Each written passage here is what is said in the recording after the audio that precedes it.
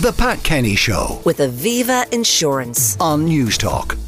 Is it time for SUVs to be phased out of the market? Currently, increased sales of these vehicles seem to be cancelling out the benefits of electric vehicles. Well, is that true? Is it not? To discuss it, I'm joined in studio by Conor Faughnan, transport consultant, and on the line, Professor Brian Caulfield of the School of Engineering at Trinity College in Dublin. Good morning and welcome to you both. We'll start with you, Brian, on the line. What are your thoughts about SUVs? What the evidence shows us is that these cars have a 20% higher emissions profile than, say, a saloon car or a hatchback car. So they are producing more emissions. We're selling more and more of them year on year. It would seem to me as a kind of a no-brainer, low-hanging fruit. This is something that we should start to phase out. If people aren't yet ready to transfer to an electric car, the worst thing I think possible that they could be doing is buying one of these SUVs that have such a much higher emissions profile. Now, they're very popular. They tend to be at the very top of the charts every year. Massively so. So last year we sold over 22,000 of them in this country. And of that 22,000 of them, about 14,000 of them were petrol or diesel. So they weren't even trying to hide some of their emissions profile. So they are very popular. They've been sold to people. And it's not just an Irish thing. They're very popular all across Europe and across North America. So it is something that we need to start to grapple, and I think it is something that we need to phase out. Now, many SUVs today are electric. I mean, the VW ID4, for example, looks the same as any other SUV, but in fact, it's all electric. Yep, and it's fully electric. And I suppose I would have a little bit of an issue with those as well, in that they use a much higher amount of the rare minerals that we need to put into our electric vehicles. They need more energy to push these bigger vehicles around the roads. Again, we need to be thinking a bit leaner about the vehicles that we're looking at selling in our market, and moving away from these big vehicles. And if you take away, the powertrain and all the rest of the vehicle, they also take up much more space in our roads. That kind of then encroaches on cyclists. It makes it a less safe environment for them to exist in. So for a number of reasons, I think we need to start to look at taking them out of our cities. Just for those who may be sitting in their SUV at the moment and they're on their way to maybe drop kids to school, or maybe there's someone with a buggy in the back, in the boot of an SUV, a lot easier to, throw the buggy in there and all the shopping that it might be in the boot of a saloon car. What do you say to them? Do you want these banned? And I've got texts from several parents this morning that they're friends of mine inside SUVs. Do I want them banned? No, I do think we need to phase them out, And as you said there, but yes, they're easier to put, golf clubs in and buggies and all the rest. But we need to just be a little bit more careful about the types and sizes of vehicles that we're using. I think they need to be phased out. I think we need to tax them higher. I think we need to tax them on the size of space that they take up, and eventually move them out of our cities. Okay, Conor Faughnan, what do you say? Interesting conversation. There are some good points there and I think some bad ones. Starting off, we don't have a precise definition of an SUV. It's one of those trigger phrases. Well, SUV is sports utility vehicle. That was the original derivation of the term. Yeah, long since abstracted from that. You're now talking about there are small Toyota modest cars. SUV relates to a body shape these days. The other thing about vehicles being higher emitting, well, we do have a very good tax structure whereby the more polluting your car is from the tailpipe, the more tax that you pay. And now we did that originally back in the late 2000s, and it was so successful that there's now no such thing as a band C, D or E car anymore. They're all band A or band B. Any new car of any body shape is dramatically less polluting than the new car of 10, 12 years ago. Fantastic, great progress. So actually, although the climate debate is huge, the private car contribution to emissions is beginning to be a good story. This is, I think, conflating the climate conversation with a different conversation. We don't like SUVs because they're big, and being big, they take up too much space in our cities and they're obnoxious. You can't see around them. It's like somebody standing up in a theatre. Now, I get those points of view. I think they're fair points, but they're nothing to do with the climate debate, and you shouldn't conflate them. I don't think it's right to conflate them. Brian, nothing to do with the climate. It's to do with perception, I suppose, and maybe a touch of snobbery. Yeah, perhaps. I suppose I came at it from both sides. It is a climate issue, and it also is a road safety issue as well. That these vehicles are out there, and it's a good analogy. It's like somebody standing up in a cinema. What these SUVs are like, they are taking up, as I said, more road space, and it is then pushing people away from using cycling and walking in our streets. So the man in the white van has got to get a smaller white van. Because they're the most obnoxious things to be behind, I have to say. I know we've a lot of people listening who drive white vans, but I'm sure they are aware when they drive their private car how difficult it is to see around the white van. Sure, and I'm sure there wasn't 22,000 white vans sold last year in Ireland, when there was 22,000 SUVs sold in Ireland. So there aren't as many of those vehicles around causing that type of issue. But again, what is an SUV? I mean, there's a vehicle. Hummer are making a vehicle in America. It's an electric car that weighs 4.6 tons. Absolutely ludicrous yoke. That's a truck. That's a truck posing as a car. At a glance, I'd ban it. But who's to say I'm right? And am I making a climate conversation or a conversation about quality of life in cities? I think we have to be honest on this one. When you say ban SUVs, I think it's a mistake to borrow the legitimacy and the importance of the climate argument and then to apply that to something else completely, really to do with prejudice and personal taste in other walks of life. This is not a climate conversation. There may still be a fair point about an over-engineered vehicle in a suburban environment, but not a climate point.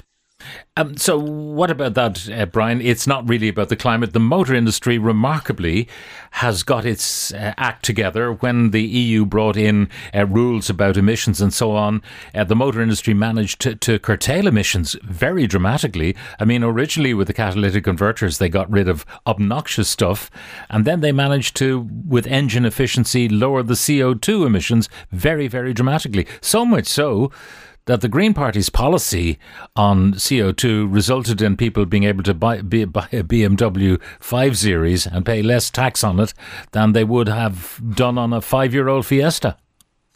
Yep, and I'm just very surprised to hear Conor say that anything about new sales isn't related somehow to the climate. So that's surprising to me. But you're right, we've come a huge amount of distance in terms of making our cars cleaner and making them more efficient. We need to do the same again. We need that type of leap again. Do you think, Brian, that people who drive these vehicles, and I mean, they come in all sizes, these SUVs, you can have small, tidy ones, and then you can have absolute monsters.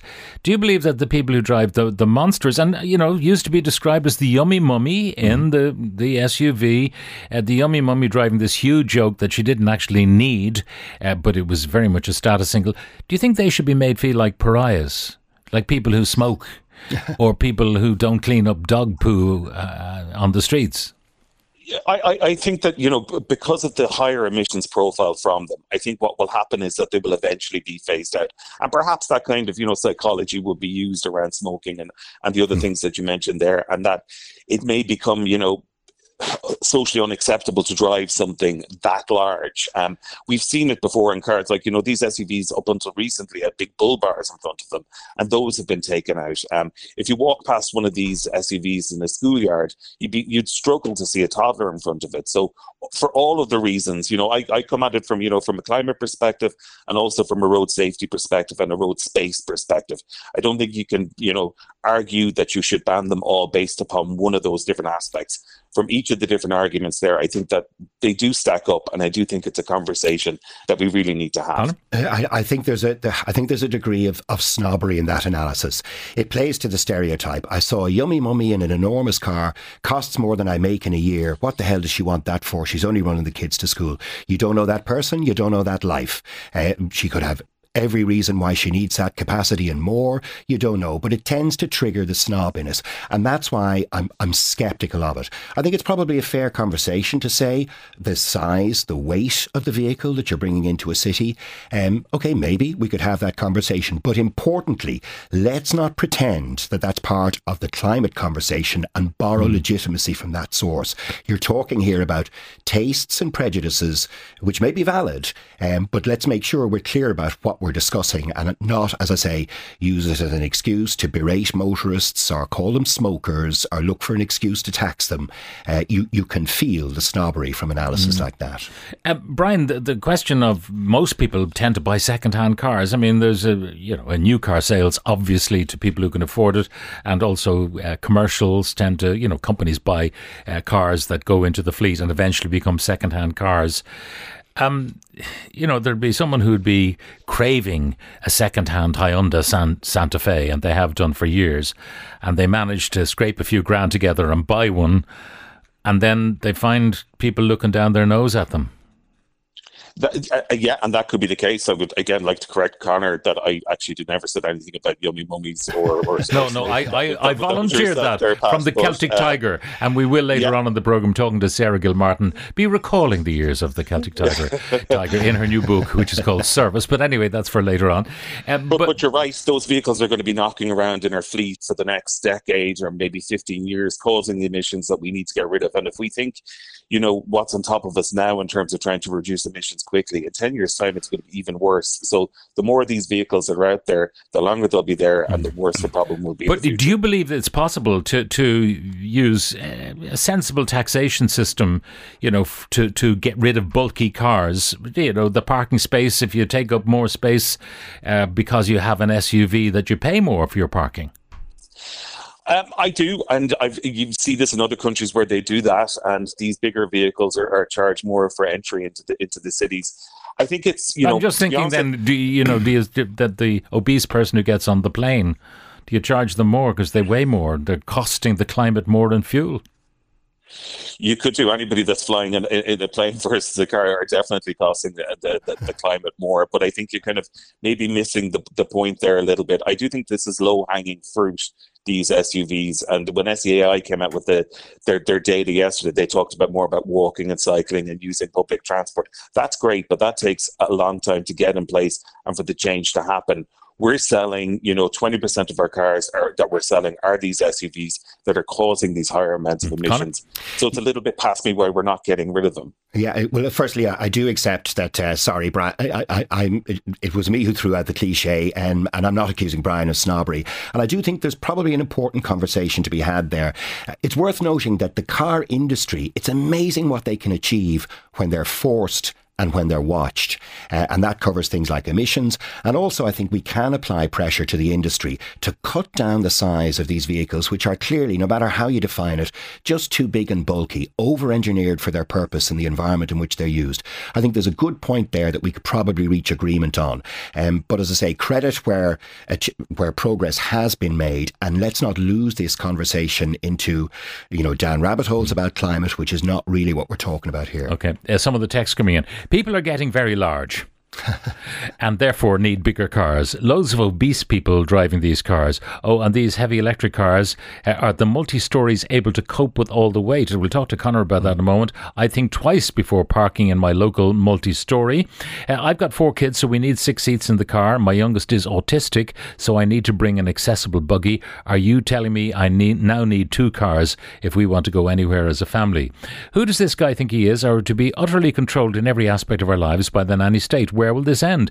Huge gains made every year in efficiency and fuel economy, and this apparently is not simply enough. The push goes on and on further to try to restrict our consumer choices. Time to just leave us alone to buy whatever we want. That's from Robert in Cork. Some of us need to tow trailers for various reasons. An ordinary car, useless for this.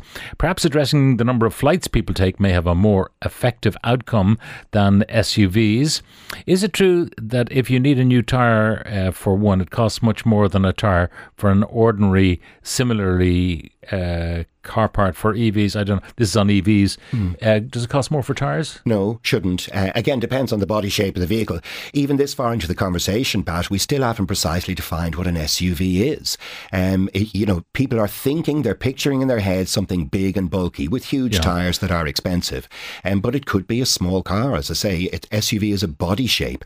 On the climate side, we should be looking at the tailpipe. Don't the likes of farmers need SUVs? I volunteer in the civil defence. We need them for their off-road ability. policy. Another one says they need to be defined in law. Proper four-wheel drive off-roaders with high and low transmission, limited slip differential, etc. should not be curtailed as they are working vehicles. The school-run suburban tractors need to be got off the roads. Another one, my car is classed as an SUV. It does 50 miles to the gallon. It's diesel. He should be talking about the giant SUVs, but also SUVs are more comfortable when you get older, not having to dip down into a car rather than, you can just slide across into an SUV, I suppose. So in conclusion then, Brian, a lot of people want to keep their SUVs. Yeah, a lot of good points that were made there. And as I said, there's 22,000 of them sold. I don't think 22,000 cars are pulling trailers or going off-road for the civil defence. It's an argument that's been out there. It's the International Energy Association that say that this is the higher emissions profile. But Conor is right. We do need, and some of your texters are right, we do need to define them properly. And I would imagine that would happen if there was some sort of a taxation system that was going to look to phase them out. Got a text. Yummy mummy here. 7-seater SUV houses my 2 children, a buggy and my wheelchair. After sustaining a spinal injury in a road traffic accident, I only feel safe in a bigger, heavier car. Also, with car seats, etc., very little room for extra baggage and luggage. I'm all for the climate argument, but Conor is absolutely correct. You don't know the story behind the wheel. So there you were. Just one last point, guys, and I know, Conor, you were going to talk about this before we mentioned SUVs. This is the weight of electric cars greater than the weight of the equivalent in petrol or diesel, and what impact that might have on multi-storey car parks that were built in an earlier time. Yeah, and on other walks of life. There are a lot of car parks that were built in the 1970s, and in fact in the UK they've issued a warning to some of those older car parks. One did collapse. One did collapse. Now the problem is that your typical electric car is a good 50% heavier than its petrol or diesel equivalent. A Tesla Model S or Model 3, for example, 1.6 tonnes. The batteries are heavy. Now, if that's duplicated across the entire fleet, then, the weight on the floor of your multi-storey might be 50% higher than you'd engineered for. So it's one of the downsides of electric vehicles. It's not generally appreciated. Also an issue for, when you hit pedestrians and vulnerable road users, electric cars. They're wonderful environmentally. They're a massive step forward. But physically, they're very, very heavy. Those batteries weigh a lot. There is a question of fire as well. Brian, as an engineer, do you have comments on that? The heavier electric cars, what they might do to older multi-storey car parks. And also, if one goes on fire, I saw some stuff online of electric buses going on fire. I think it was in China. And bang, bang, bang, bang, bang. 1, 2, 3, 4, 5. Up they went in a jiffy. Brian?